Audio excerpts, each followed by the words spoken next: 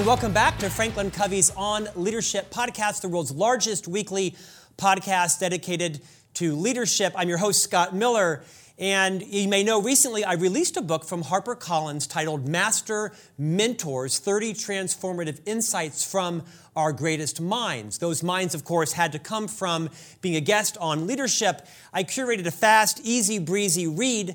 Around 30 of my favorite interviews from our first season. Pick up a copy of Master Mentors to learn more about how to become a better mentor and mentee yourself. And perhaps today's guest might even agree to be featured in one of the future versions of Master Mentors, 10 volumes coming in the next 10 years. Today's guest is a master at brand building, marketing, sales. He is, by every account of my experience with him, an energy infuser. His name is Ryan Serhant, and he's joining us today from New York City. Ryan, welcome to On Leadership. Thank you so much for having me. Ryan, thanks for your time today, for your investment in our audience. Your recent release, Big Money Energy, How to Rule at Work, Dominate at Life, and Make Millions, is a riotous read. It will deserve a prominent place on the Book Wall of Fame behind me. I appreciate your time today. Ryan, most people know you as perhaps one of the most successful real estate leaders of all time. You, on average, sell close to or more than $1 billion of real estate a year. You are one of, the star of Bravo's $1 Million Listings New York. And I'm delighted you've joined us today. One of the reasons why I invited you on was, Ryan, you also taped another series of a program, I believe on Bravo, called Sell It Like Serhant. I think There were 8 episodes. I binge-watched every one of them on a flight to the Middle East a couple of years ago, and I found you to be so endearing. Your intent was obvious. It was pure to help people build their self-esteem, become more aware of their blind spots, to increase their sales skills. So today we're going to talk a bit about what you would say to people who are in sales, formally and informally. But what I'd like you to do is I'd like you to take some time to sort of retell the story of you literally moving from a fairly obscure person who wanted to be an actor, moved to New York to become a salesperson, to now an international celebrity, coach, author, keynote speaker.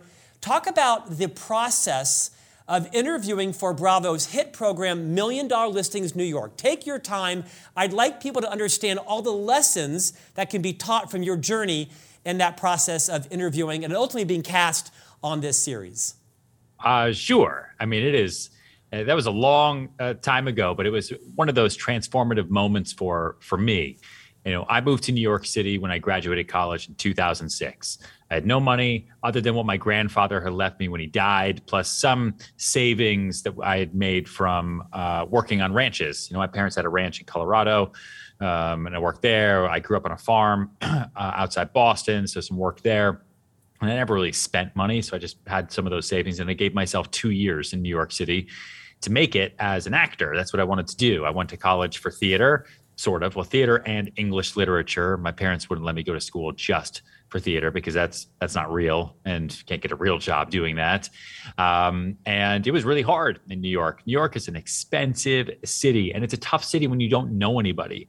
I was born in Texas, grew up outside Boston. Like I said, then my parents went to Colorado. So I came to New York, total nobody, didn't know anyone. My nicest clothes were khaki pants, cowboy boots, leather belt, collared shirt, sport coat, with the gold buttons. That was me. That was my fancy outfit. And I'm surrounded by all these people in suits and ties, and cool cars, and people from the Upper East Side who went to these cool schools, and they had these built-in networks and relationships. And I was just by myself living in Koreatown.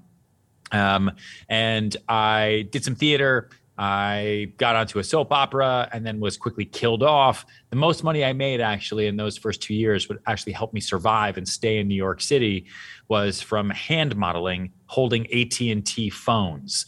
I would be hung upside down for hours on end, and my hands would be painted as I was hold a phone for photos to be taken for print ads, billboard ads, taxi cabs, all that stuff. It was actually an award-winning ad campaign that you'd never know that I was a part of unless you got real close to my hands, and then you'd say, I know those hands.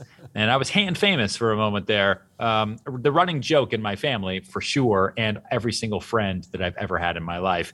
But it paid $150 an hour, and that covered my rent and food and gave me some comfort. But then you can't be a hand model forever or be killed off a soap opera forever. And so I got into real estate on the day Lehman Brothers filed for bankruptcy, September 15th, 2008. It's the only reason I know that date, right? Because everyone was in a conference room on my first day in my sport coat and my cowboy boots, and they were all watching the TV, and everyone quit because it was the end of the world. No one would ever buy New York City real estate ever again. Financial collapse was coming. This was insane. Dark times are ahead of us.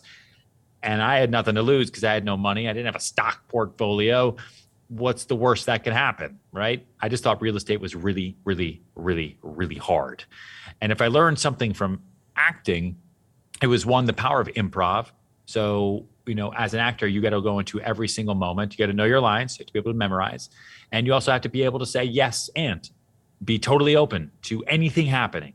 If someone says to you and you're on stage, Ryan, you're on fire and you're on Mars, you need to say, how is this fire burning on this planet? I must be inside a glass bubble. This is crazy. Let me roll myself over to my spaceship, which is here, because you just move with the moment. Move with the moment. Sales is the same thing. And I learned that early on in the beginning. It's like, wait a minute, I just have to memorize information, which anybody can do. And I just have to adapt, move to the moment, and listen, right? Listen so I can respond to people instead of doing what everyone else does, which is listen, not pay attention, and then just reply to them, right? You ever been in a bad relationship or have an annoying friend that's just there just for themselves? They listen to reply. They don't listen to respond. Big, big difference. Learned all of that. Started renting some apartments, rented a $3,000 a month apartment. Commission was $3,000, but because I was a brand new agent, I split it with the brokerage house, 50-50, and I got $1,500. I didn't know I had to pay taxes on it. So I just spent it. That's my rent plus food. My monthly budget at that time when I got into the business was $1,100 a month to live in an apartment at 38 West 31st Street. Building's still there, apartment's still there. And then my weekly budget for food and everything was $100 a week. That was it. That's all I really needed. And it was tough. It was tough. And then there was a casting call one day, about a year and a half later. So March 2010. I'd just been renting apartments. I'd sold a couple. I'd somehow finagled myself to get onto a building. So I was selling a whole building in Lower Manhattan called 99 John Street in the financial district. So kind of figured that whole thing out. But the casting notice was looking for the best real estate agents in New York City to be on the New York franchise of a show called $1 Million Listing that aired on Bravo. This was the beginning of 2010. And I'd been doing it for like a year and a half, kind of. Half of that time, I was still paying my bills from hand modeling. I was still doing theater. I didn't get into real estate so I could be a real estate agent. I don't know. I mean, now things are different, but then I don't know how many people were born saying, you know what I want to be when I grow up? A licensed associate realtor. That sounds like a great career. I'm going to be that guy. No, people got into real estate as second jobs, right? Stay-at-home moms, kids go off to school. What do I do? Oh, my friends are moving. I'm going to get my license. It's a couple clicks on the internet and I know how to sell a house. That's really what it was. Real estate agents are either really, really young because it's their first job as they go to get a real job, or they're much, much older. That was it. People that stayed in it for a career, people that got into the business to make a living out of it and to build something entrepreneurial did not exist up until 2012. And our show had a big thing to do with that. But so I filled out this casting notice for the show because I figured, all right, I've got some acting background. I studied it my whole life, theater. I know what it means to be in front of a camera because I was Evan Walsh IV, which you all, I'm sure, remember from As the World Turns, the greatest doctor to ever kill everybody, apparently, because that's what I did on As the World Turns, the greatest soap opera ever for nearly 60 years. I know what to do. And I didn't know how many people would want to do this. You know, there's 80,000 real estate agents to compete with every day in New York City. It's crazy. And so I went to an open casting call at the Hudson Hotel. And not a whole lot of people showed up. Just, I think, 3,000 agents showed up. It's a lot. And it immediately gave me PTSD as I remembered all of the different auditions that I used to have to go to for castings when I was trying to be an actor in New York City, where you get rejected because of your face. Like, it's super personal, you know, at least in sales and real estate. No one ever said, Ryan, I'm not taking that apartment and paying you a commission because of the size of your nose or because of the color of your premature gray hair. No. Right? They would take an apartment because they found another one, or they just didn't like it, or they're just being a regular New Yorker and they were just lying to my face, right? Another lesson you had to learn. People are great when they want to be. But I went into that casting call and I sat in a hotel room and we had 15 seconds and they hit me and they said, "Why are you here?" And I don't know what happened, but I just channeled everything I possibly could think about with not who I was in that moment, but who I wanted to be, which is really what theater was, which is I'm not Ryan Serhant. I am Dr. Evan Walsh IV, right? I am Romeo, right? I am King Leonidas, whoever I am projecting myself to be that person. So I'm sitting down in front of a casting director to be on a reality TV show, which would be huge exposure, to tell them I'm the greatest real estate agent because that's what they're looking for. So I'm not going to tell them who I am today. I'm going to tell them who I want to be and who I know that I can be. So I'm not going to lie to them. I'm just going to be future Ryan right now. That's who I'm going to be. And so when they asked me why I was there, I said, because I'm the greatest real estate broker in the history of the known universe. Deadpan, straight to their face. And I don't think anyone else ever gave them that answer. And I said it real fast, real strict, because that's the answer, end stop, period. They then said, "Okay, how do you get around the city?" All right, well, currently I get around the city in a Metro card, in the subway, and sometimes I have to share a seat with a homeless person. But future Ryan, the person you're casting on the show and the person I will be if you give me this opportunity, black car by day, Range Rover by night. Wow, crazy. How old are you? 24. You have a Range Rover? Next question. Okay, so what's your favorites? If you're an animal, who would you be? That was a tricky one. And so I just got nervous and I went alphabetical and I said aardvark because I think aardvark is AARD, right? So they asked me why and I gave them some response that I think just made sense at the time. And then I left and that was it. Didn't hear anything. And then they called me back and I had to do a Skype. Remember Skype? And then they called me back again and I had to do a written application. And then they narrowed it down to like 16 of us and said, we've gone through everyone in New York. We're looking to find the best 4 agents to star in the first season of $1 Million Listing. And just so you know what's at stake, this show will air in 160 countries to 25 million people worldwide in one day. And then it rolls and rolls and rolls. And the people who will see the reruns and reruns and reruns. And we're going to pay you like $4 an episode because that's why reality TV is everywhere now because they don't pay for you, right? There's no union for reality TV agents. You work basically for free. You work for the exposure. And so this is a commercial you would never be able to afford ever and still wouldn't be able to. So great, let's do it. All right, so we're going to fly into New York City and we're going to follow you around for half a day. Just be your normal self. We just want to see how you work. We want to see how you act on camera. Just don't do anything crazy. So, okay, current Ryan might get like a bagel and might go to the office and post ads on Craigslist for apartments that don't exist so I can meet people at Starbucks, tell them, that one just went, and then show them other things. So see if I could get a relationship going and see if I can make money. But that's not future Ryan. Future Ryan is a top broker. Future Ryan has listings. Future Ryan has $1 million listings. That's the name of the show, right? Future Ryan has confidence. Future Ryan doesn't take no from anybody. Future Ryan will figure this out. So Future Ryan planned a 6-hour tour for them through the city. Future Ryan went to this guy in my office who did have a Range Rover. And I said to him, "Listen, I need to borrow your car. Anything I could possibly do, please, please." I convinced him. I don't know how. He said, "Just don't pee in it," because I guess he gave somebody else the car and he had a dog that peed in it. It was this whole thing. So I don't have a dog and I don't pee in cars. So that was no problem. And I got the Range Rover, never driven in New York City before, which if you've been in New York City and you've ever tried to drive, the first time you do it, it's a terrifying experience because there's no defensive driving in New York. It's just offensive driving. No defense. Just purely go and hope you make it uptown. So I got the car. I went to Macy's. My dad, when I actually graduated college, my college gift from him was a Macy's credit card because 38 West 31st Street, my first apartment, 34th Street's where Macy's was, and anything I need a plate, right? I need a bed sheet. I need a suit. I need shampoo. You can get it all from Macy's. And this was pre-Amazon Prime, right? No one was going to Amazon for all that stuff at that time in 2006 to 2008. So I went to Macy's and I totally redid my whole apartment. I got it like all ready. I got like a new bed. I got a bookshelf. I made it look not like a dorm. I made it look like an upgraded dorm, so they could see that I just work all the time. So I don't care about my space. And I had them meet me at a boxing gym that I was going to in Lower Manhattan called Trinity, which is no longer there anymore, but it was right below the World Trade Center site. And it was this like grungy boot camp boxing gym. I told them meet me there at 5 a.m. Okay. Because I go 24 hours a day. You got to meet me there. Now they're coming from LA. And so I knew that they were going to be super jet lagged, because to them, that's like meeting them at 2 a.m. And so they showed up and I was already boxing. I found a drill sergeant who worked there and I was like, you need to box with me. He's like, you don't box. I said, I know. Figure this out. You're going to box with me. So when the camera crews rolled in and they were looking for me, I was already up there and he went fucking nuts on me. Crazy. I will never forget, yelling at me, telling me I was a loser. I'm failing. I had to tell him, like, hey, calm down a little bit. Let's just be like a regular workout. He was like straight from Iraq. Like he was ready to go. So we did that. I took him back to the apartment in my Range Rover, driving through the city for the first time, ran through all the red lights, totally fine, because I'm a power broker. And I think that's what power brokers do, at least at the time.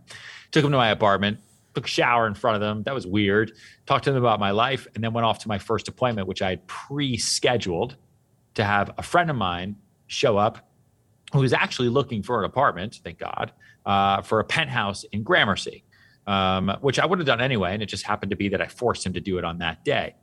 In the drive from that apartment, from my apartment to that apartment, I made sure that every single person I knew would just call me. I told everyone, call me. So my phone wouldn't stop ringing, because I wanted them to know that I was the greatest broker in the history of the known universe, which meant that I was busy. I didn't have time for this casting stuff. So you just need to come here and you need to watch. And they saw everyone was calling me. And I'd have to quickly pick up the phone and tell my mom, like, keep calling me. Or I would tell her, no, Mom, the wire hasn't hit. But I wouldn't say Mom. I'd call her like Alice or something. And it worked, right? Because that's the persona that I wanted to sell, because I'm a salesperson and that's what I do. And I went through and I showed the apartment. The guy loved it. And then my next showing, they canceled on me, which really made me nervous and freaked me out, because I was supposed to be with them for like 6 hours, half day. They wanted to follow me around. But I remembered this one time I went on a date. And this girl, she got up, took a phone call, went to the bathroom, and she came back. And I really liked her. She was super pretty, really, really cool. And she said, so sorry, something just came up. I have to leave. I'm sorry. And she left. And all it did was make me want her more, right? Like I didn't even know her yet. It's just like, you just left in the middle. Like, we were waiting on dinner to show up. You took a call and you had to leave. You're meeting another guy. What are you doing? You know, it's like distance makes the heart grow fonder, except I barely even know you. So, like it just makes you want what you can't have. And so it just dawned on me, that's what I'm going to do to these people. I got one shot in front of these people. I just showed them a great thing. I showed them my car. It's not even my car. I drove through the city. We went to the boxing gym. We did everything. I walked out to the rest of the casting crew. They're like, all right, well, where are we going to go next? I said, actually, I got a really important meeting I got to take uptown. You guys can't come. I know you wanted to be with me for the rest of this half day thing, but I hope I showed you enough about what my life is like. But I got to run. Anything else you need, just email me or call me. Thanks. Goodbye. I left, got in the car, and I left them there at the apartment I took them to. And I thought, okay, I totally just lost it here. But I had nothing else to show them. What was I going to do? Take them all the way back to my office and show them that I didn't have any other business that day. Not too long after that, they called me and they cast me on the show. And they said, you were the most interesting person we followed all day, because I made them want me more. And that's sales. And then they cast us on the show. There were 4 of us. And then you think sales is tough. You think regular work is tough. Bravo came to us and they said, we're going to film the entire first season with all 4 of you. Only 3 of you will make the final cut. So be interesting. Ready, set, go. And there was one person who filmed that whole first season who was on the cutting room floor, and no one will ever know who that person was. It sucked. And that show premiered in 2012. We've been nominated for 2 Emmys. We're going on 10 years later, built my whole career off the backbone of that exposure, used it to open up every door I possibly could. No one called from it. When was the last time you picked up the phone and called someone you saw on TV other than me? You typically don't do it, right? You just watch TV, it's entertainment, hang up the phone. But if that person calls you, that's interesting. I just saw them on TV. I just saw them on an airplane. That's interesting. And so I made myself a prospecting machine. I'm going to go after everybody. Okay. I'm going to get new shoes that aren't these cowboy boots. I'm going to get everything I can. I'm going to use this hook to get in the door to a door that I otherwise never would have gotten into, because I didn't go to Dalton. I'm not from here. I don't go to the synagogue on Saturdays. I was born in Houston, Texas on a mattress. I moved 8 times before 4th grade. I have one opportunity to make it in New York City. I'm going to make sure that I absolutely do it. And if it's going to be through a reality TV show as a real estate agent, and I'm going to build my real estate career that way, that's what I'm going to do. And that's how I got a $1 million listing. And I think that was a really long answer to your super simple question.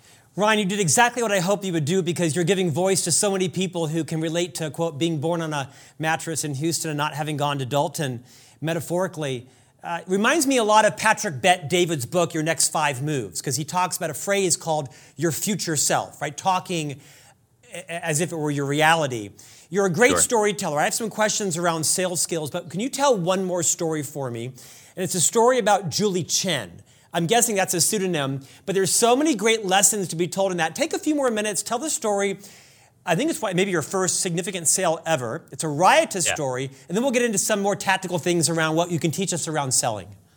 Sure. Her name is June Chen, and one of my first sales deals ever, early on in my career. Because the way, for anyone who's watching who understands New York City real estate anywhere, when you start off in this business, if you don't know anybody, if you don't work at a big brokerage, you're not a team, how are you supposed to get any business?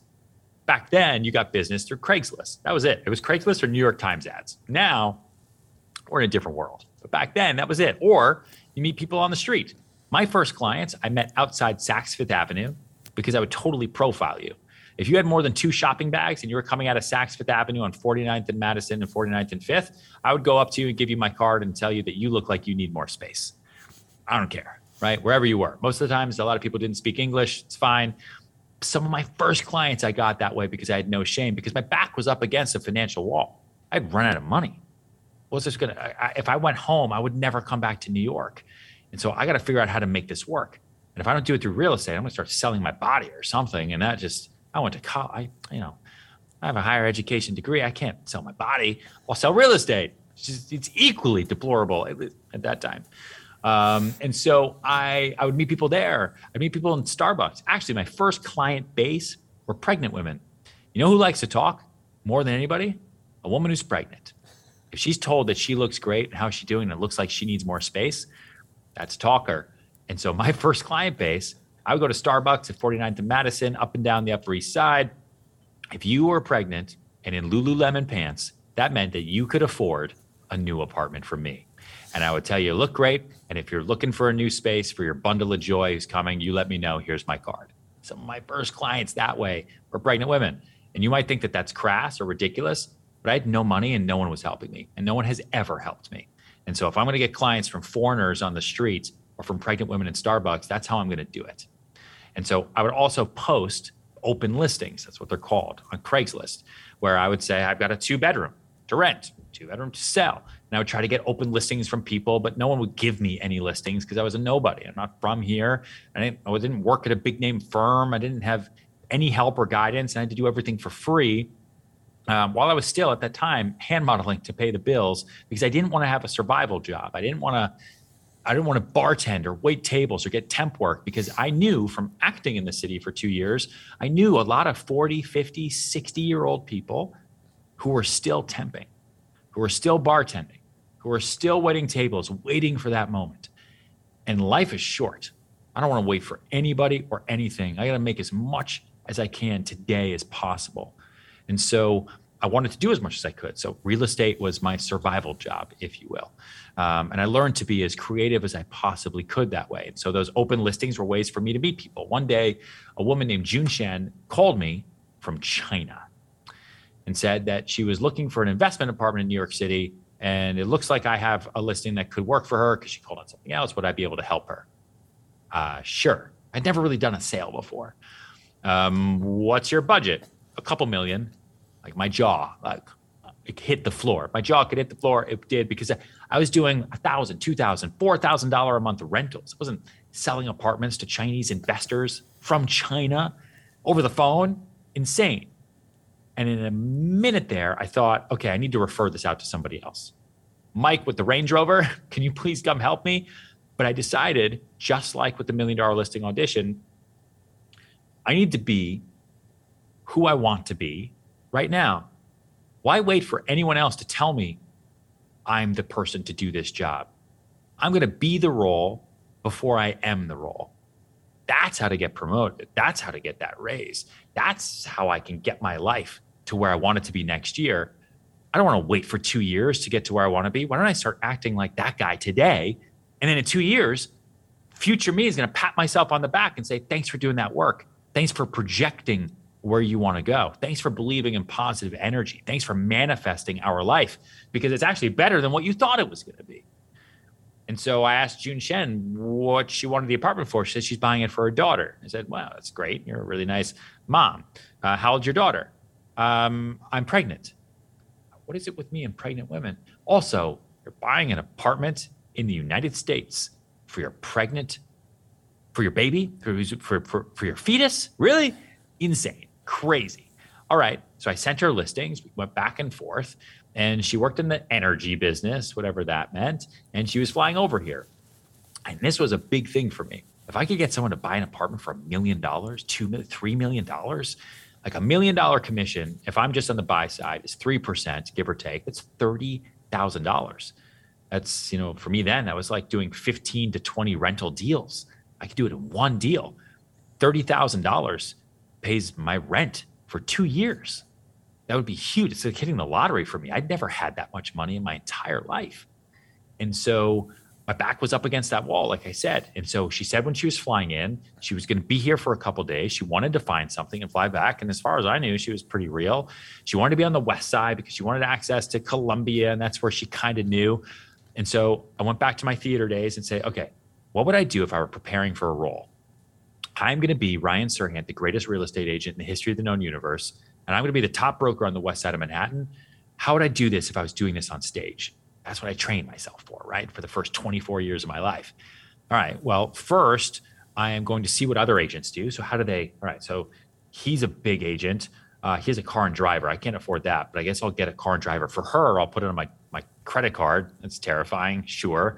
All right. Everyone wears suits. So I went to Macy's, and when I got my first real suit and tie and dress shoes, it was cool. And then what else? Well, I start learning my lines. All right. So I'm going to go memorize every building that I'm going to show her. I'm going to memorize everything I possibly can. How many units are in there? Who built the building? When was it built? Who's the architect? Who's the interior designer? Who's bought in here? Who's sold in here? What are all of the comps? What are the cross streets? What are the school districts? What are the restaurants? I'm going to go to the restaurants too, because I got to do my preparation.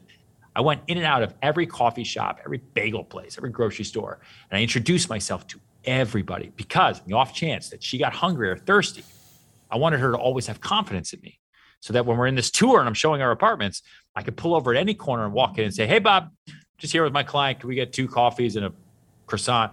And Bob would say, hey, Ryan, sure. As if I've been there 1,000 times, because I'm the greatest broker in the history of the known universe, except for the fact that I just met Bob yesterday. But that's okay. I'm doing my preparation. I'm doing my work. Jun Shen isn't buying an apartment from Ryan. Jun Shen is buying an apartment from somebody who has confidence in himself. That's all sales is. If you believe in yourself, you believe in your product, the person in front of you is going to believe in you. They're not going to second guess you if you know what you're talking about, right? And so I memorized everything. I got the car, I got the driver, and the day she flew in, I woke up that day calmer than I had been in years. I wasn't nervous at all because I was so prepared. I was so ready to go. And she barely even talked to me. She was so tired and pregnant in her velour tracksuit, fell asleep in the car all the time. It was ridiculous. And we found an apartment, and it was asking, I think, $2.3 million. And she had such bad jet lag. We negotiated it at 2:30 a.m. at the St. Regis Hotel. She made me get her McDonald's, curly fries, the whole thing. It's just what she wanted, right? And she's hungry. And we did that deal for $2.1 million. My commission check after all the splits and all the stuff was like $24,000 and change. And I'll never forget that.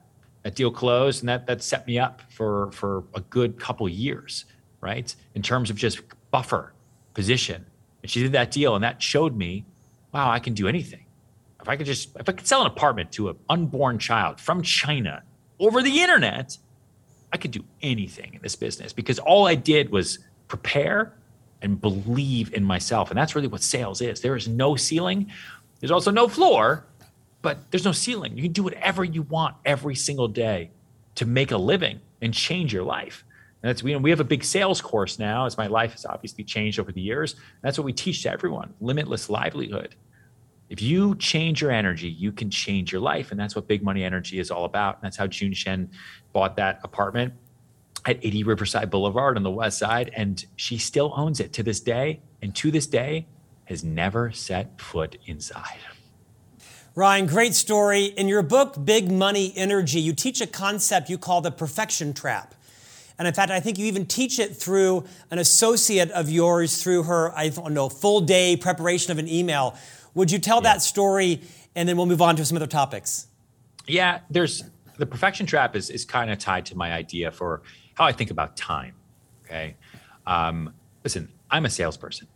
I'm not like everybody. I think we're all in sales in some way, but I don't sit around and read books all day, right? I don't sit around and make my calls that I have on my sheet. Like, I have to hustle every day, all day.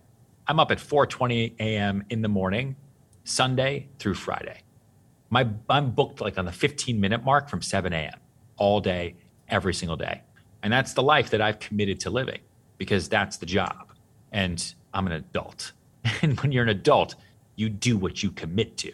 It's the biggest difference between amateurs and professionals, right? Is that professionals make decisions based on their commitments. Amateurs, kids, make decisions based on how they feel. So like, you don't feel good and you didn't go to the gym, it really means that you're still a kid and you're an amateur. Like, you don't feel good, so you didn't finish the work on time, like you're a little bit lazy, it means you're an amateur. And I honestly, strictly believe that. And so the perfection trap, it's really about making the most use of your time.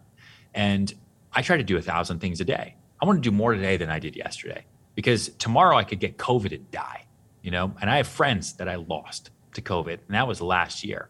I have friends that I've lost in a lot of terrible ways, and they didn't know it that morning. And so I want to do as much as I possibly can every single day, because I think life is a gift. Like, the fact that I'm here, I can walk on my own 2 feet. Like, it's like, I remind myself of that every single day, because it is really easy for us to get stuck inside our own little bubble, inside our phones, and say, woe is me all the time, because things could always be better, but they could always be way worse. And so I have a thing called the 1,000-minute rule, which is there are 1,440 minutes every single day. 440 of those, you're probably going to sleep, eat, kiss your wife, do the thing, maybe watch a show. The other 1,000 minutes, you have to be productive and get to work, right? It's like, that's kind of about it. Now, everyone has a different day. I get it.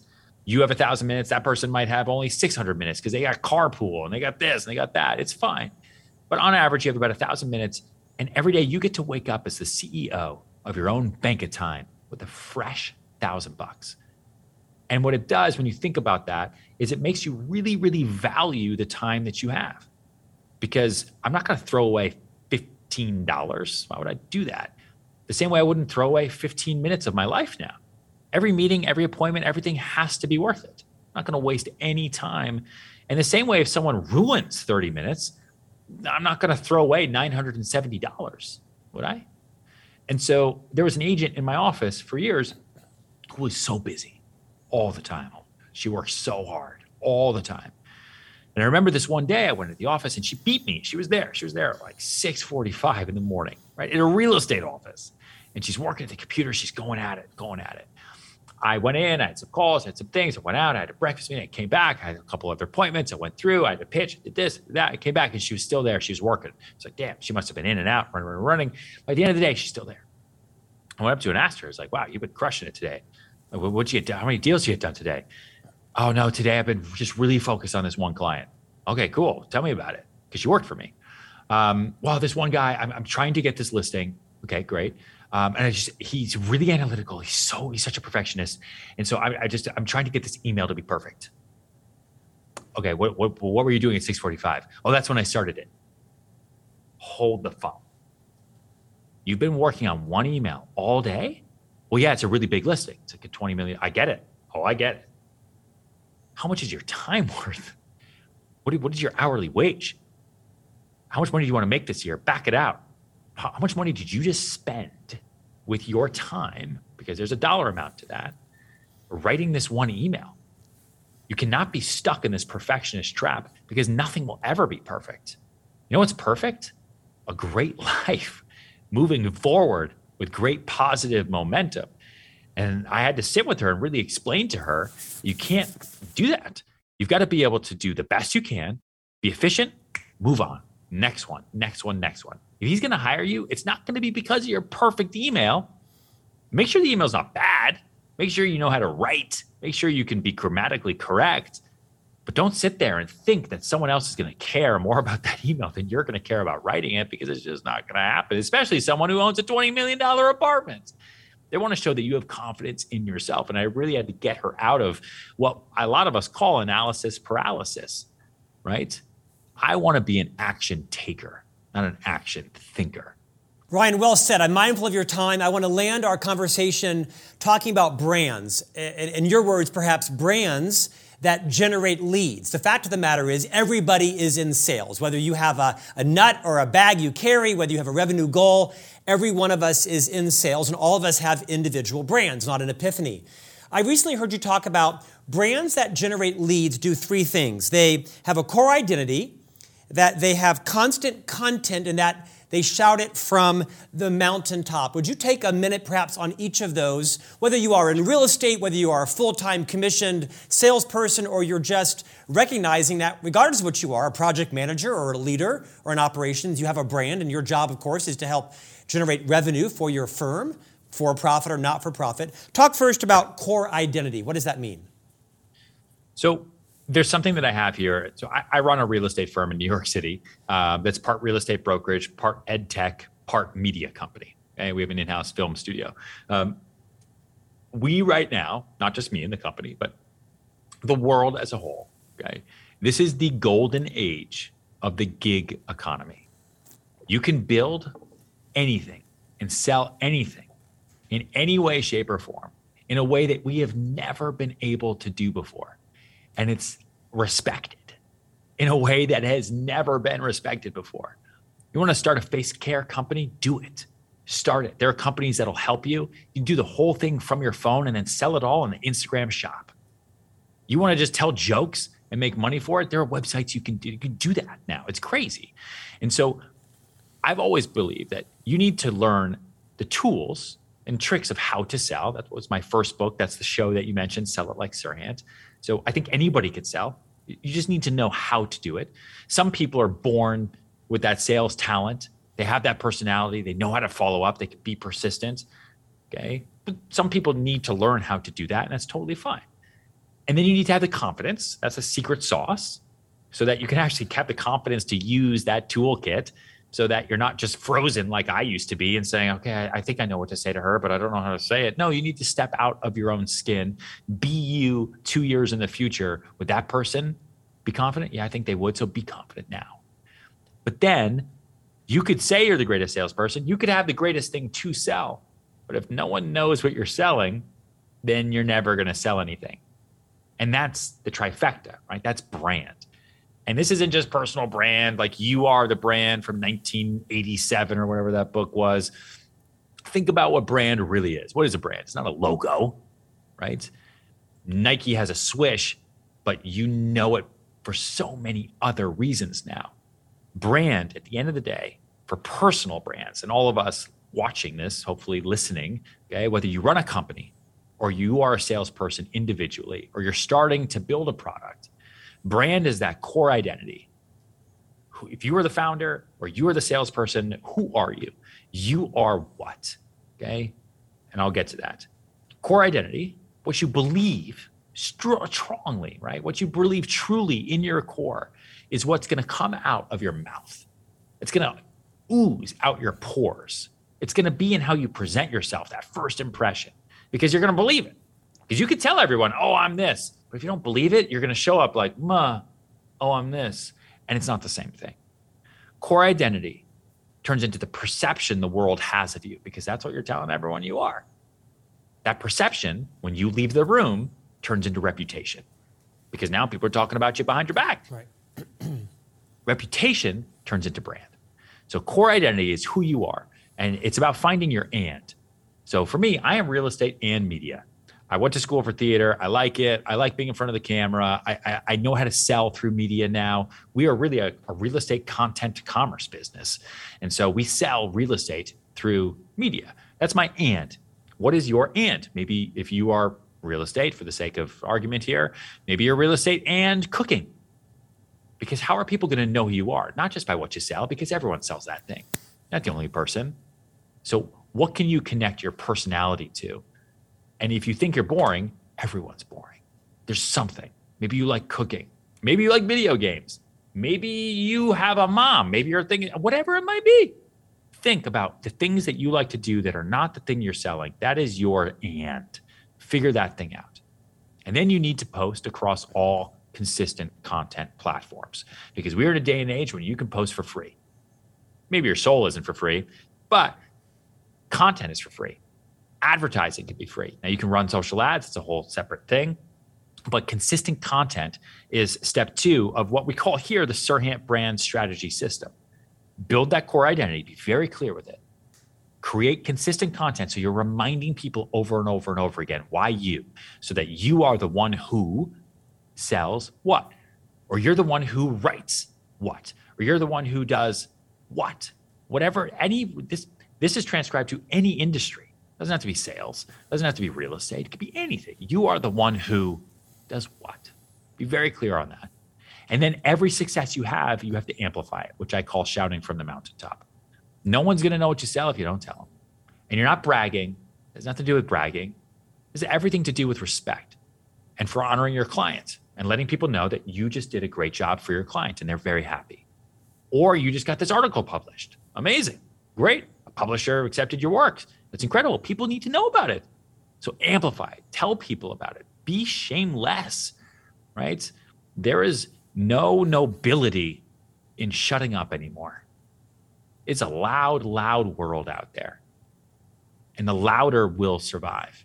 So how do you cut through the noise? You do that with a clear, concise, and memorable personal brand. Ryan Serhant, you have invested 40 minutes with us and our listeners and viewers. Thanks for your generosity. Your most recent book is Big Money Energy. It's riotous, it's vulnerable, it's relatable, it's actionable. Highly recommend it to everybody listening to this around the world. Tell us what's next for you, your family, your business, your brand. My family, my business, my brand. Well, the family's fine. I have a baby. She's 2.5. I think she's in school right now. Kinda. She's 2. So it's like a twos program. But she's doing pretty good. I'm going to check her grades here soon. But family's good. Everyone's great. We just moved into a new house. It's exciting. My focus now entirely is on the business. We started in the middle of COVID. I decided to blow up my whole life and start a new company focusing on real estate, headquartered in New York City. Every single person told me not to do it, which to me meant I should probably do it. And we did. And we launched on September 15th, 2020, 12 years to the day from when I got into the business, 12 years to the day on the anniversary of the day Lehman Brothers filed for bankruptcy. And we've been legal since October 1st, 2020. So just over 13 months, but who's counting really? And my goal is to build it as big as I possibly can by myself. There's no investors, there's no partners, no loans, no nothing. I'm doing this from the ground up the way I started my career. Because if I can do it this way, then I think it'll be a good example for a lot of other people that they can do whatever they want as well, right? To create any type of business. And so if anyone out there watching is looking to buy or sell real estate, please let me know. My email is ryan@serhant.com. I love it, man. You're a class act. Thank you for your abundance today. Thanks for your investment. Appreciate you joining us. Thank you. Thanks, everybody. We'll see you back here next week for a new conversation on leadership.